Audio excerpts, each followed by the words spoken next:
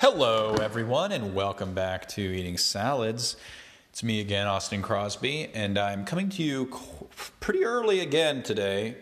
It feels like a Saturday or something, but maybe that's just because I'm cracking open a beer here.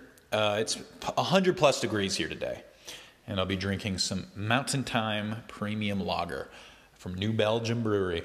It's one of our favorites. I've always lived on Mountain Time, for the most part.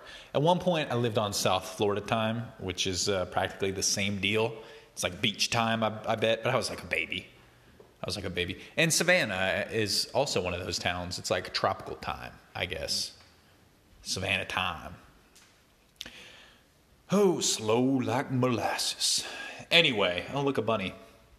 Sorry to be so scrambled here. I want to get into the meat and potatoes of today because I've been in a ranty mood, and ultimately that should be what motivates me to hit record, I feel like. So it's going to get a little bit, try to empathize here. That's going to be the goal of this episode. Casey today woke up and did a dump run. We had some debris. I told you about that yesterday. We cleaned out the garage. And we had to go and do it early because our mission was to take Casey's grandmother and bring her on a picnic and then to pick up some tile near Denver. Well, I don't really talk about it because it's not most people's business, and it doesn't feel like my business to talk about or to share or any of that. But I think it's worth noting, and I've been toying around lately with the idea of being more public about this anyway. Casey's grandma has Alzheimer's. She's in memory care facility. And sometimes we talk about it oftentimes we talk about it between ourselves because we've spent so much of the last year, all through COVID really, hanging out with her grandmother who was diagnosed with Alzheimer's like before I met her, and or right at the time I met her, like 7 or 8 years ago now, probably 8 years ago. And it was always weird. I mean, this is why we're talking about empathy, is because I used to, when I'd see her, it was a cordial visit, right? You're visiting your girlfriend's grandparents. Like, you're not spending that much time. We'd known each other before Casey and I even started dating. We'd met, weirdly met like her other sets of grandparents as well when we were just friends and right when we'd started dating. But anyway, it always seemed like normal old people brain. That's how I kind of view Alzheimer's. I would have like regularly, I don't know. Okay, here's the thing.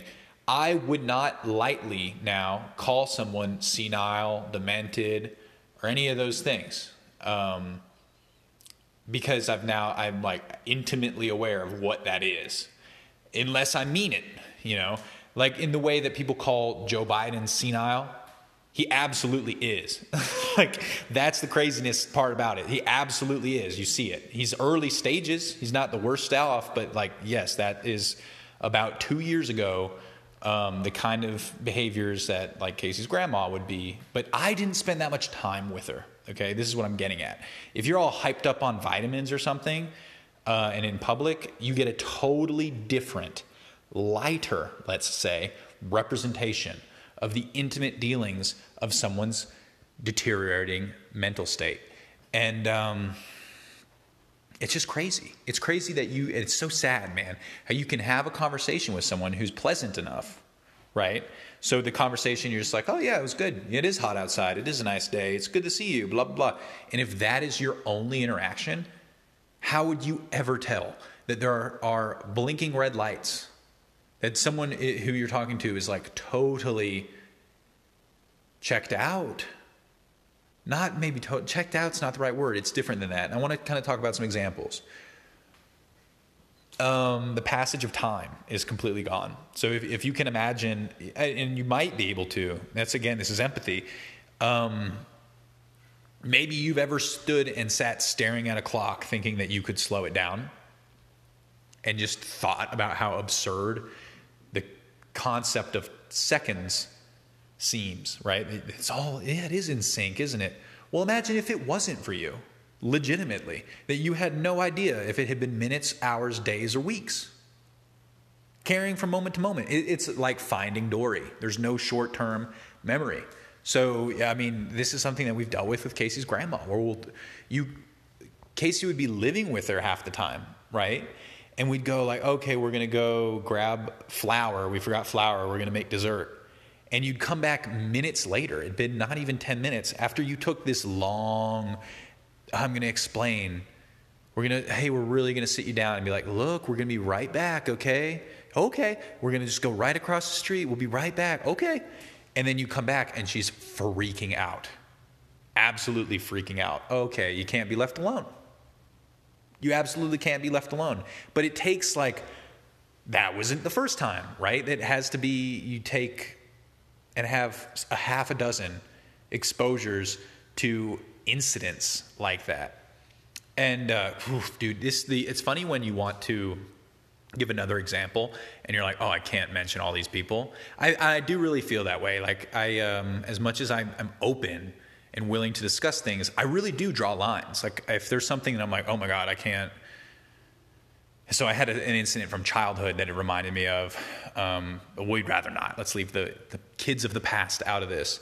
No, there would just be multiple scenes that you'd have time after time. Like, oh, you fell and then kept it a secret because you were embarrassed you could fall and then didn't tell anybody. Like that ended up literally hurting you. You're a danger to yourself, but because you just know enough that you're embarrassed, you would never seek treatment, and you'd actively hide that from your caretakers because you don't want to admit that they're caretakers.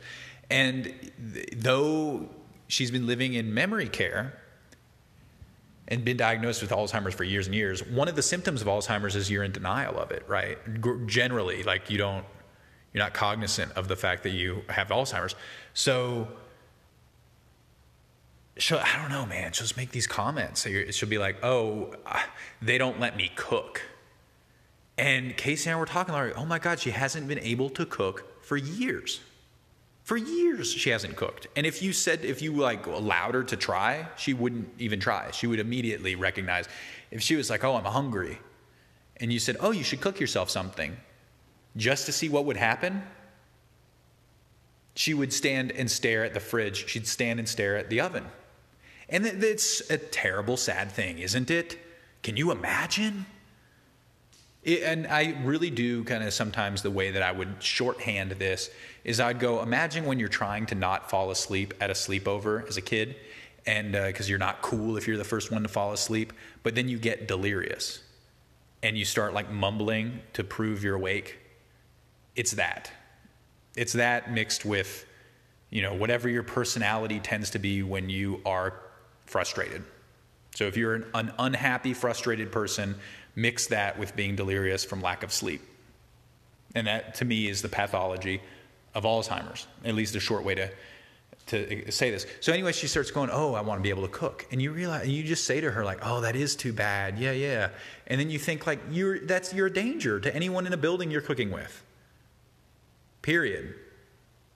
And they cook for you, and we bring you groceries every week. Casey does. I can't take any credit for that. Casey brings her so much groceries. But then she'll be like, yeah, sometimes she brings me groceries. It's like, what? She brought you groceries 2 days ago. We just brought you on a picnic.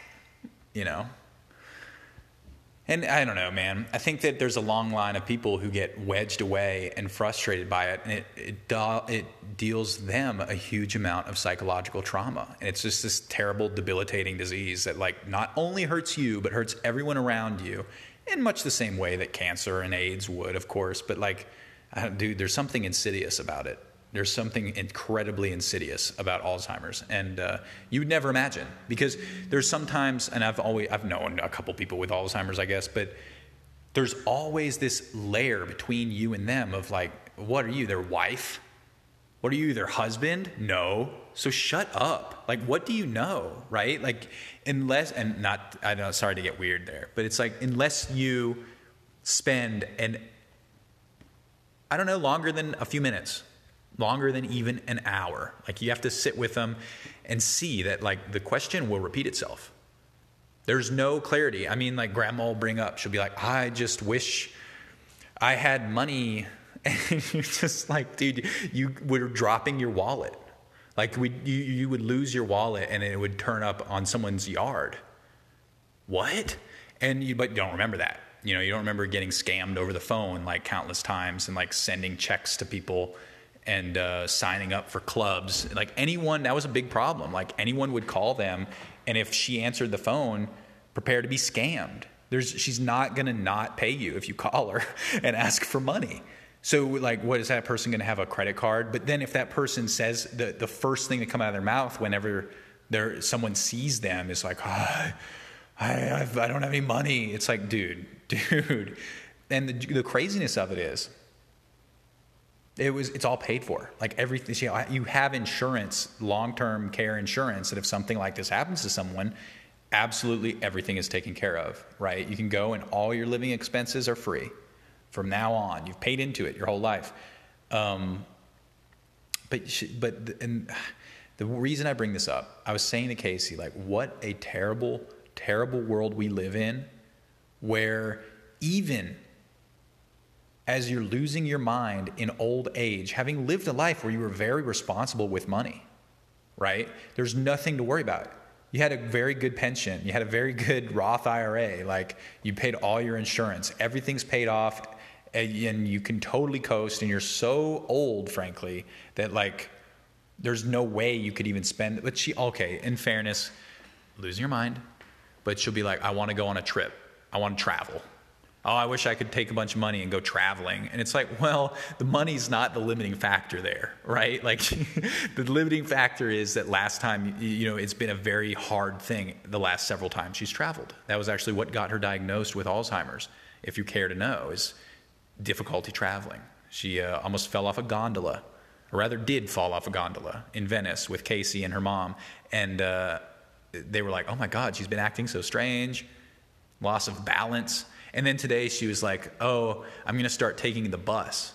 And I joked. I was like, maybe you should get a motorcycle. And she was like, actually, I do want one of those. Well, not with a motor, the old-fashioned kind. And we were just like, a bicycle? You want a bicycle? And she was like, I had one, but they took it away. And you're just like, what?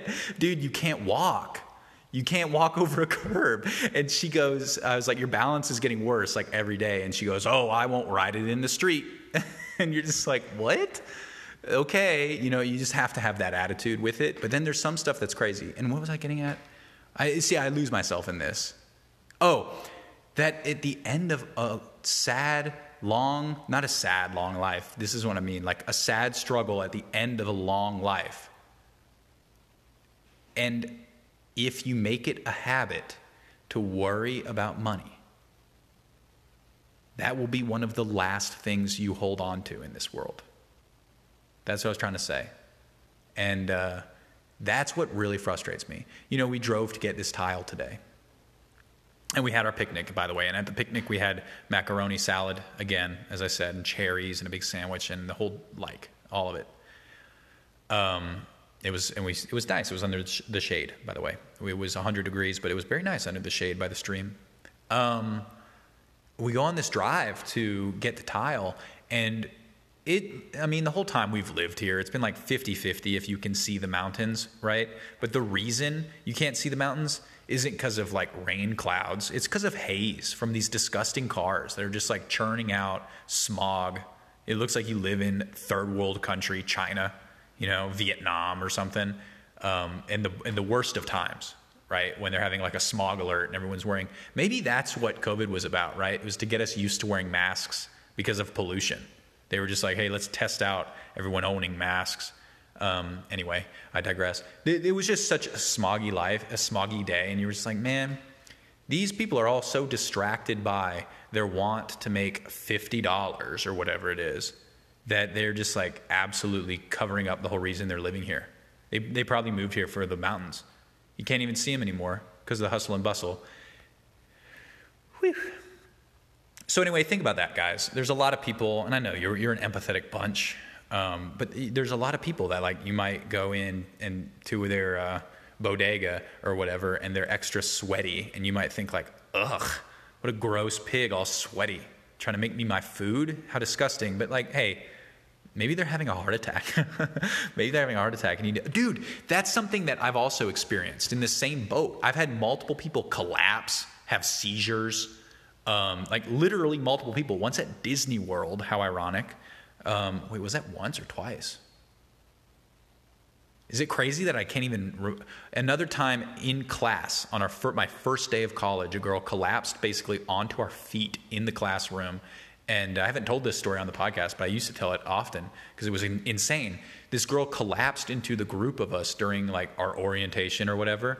And no one did a thing. They all stood there, and the teacher was... And I was like, oh my God, are you okay? And the teacher goes, no one touch her. No one touch her. Let's finish up what we're doing, and then we'll go to... And I was just like, no. And I left and got an administrator. I went down to the front office of this school building, and the woman was like, oh my God, thank you for coming and getting me. And we got her water, and we like resuscitated her and all this.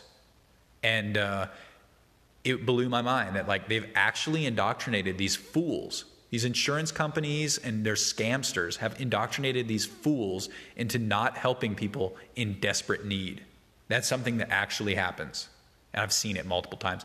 And in Disney World, my friend Lorraine collapsed, and it was the scariest thing, making eye contact with her, and she just like collapsed onto the floor in front of me. And I was like, oh my God.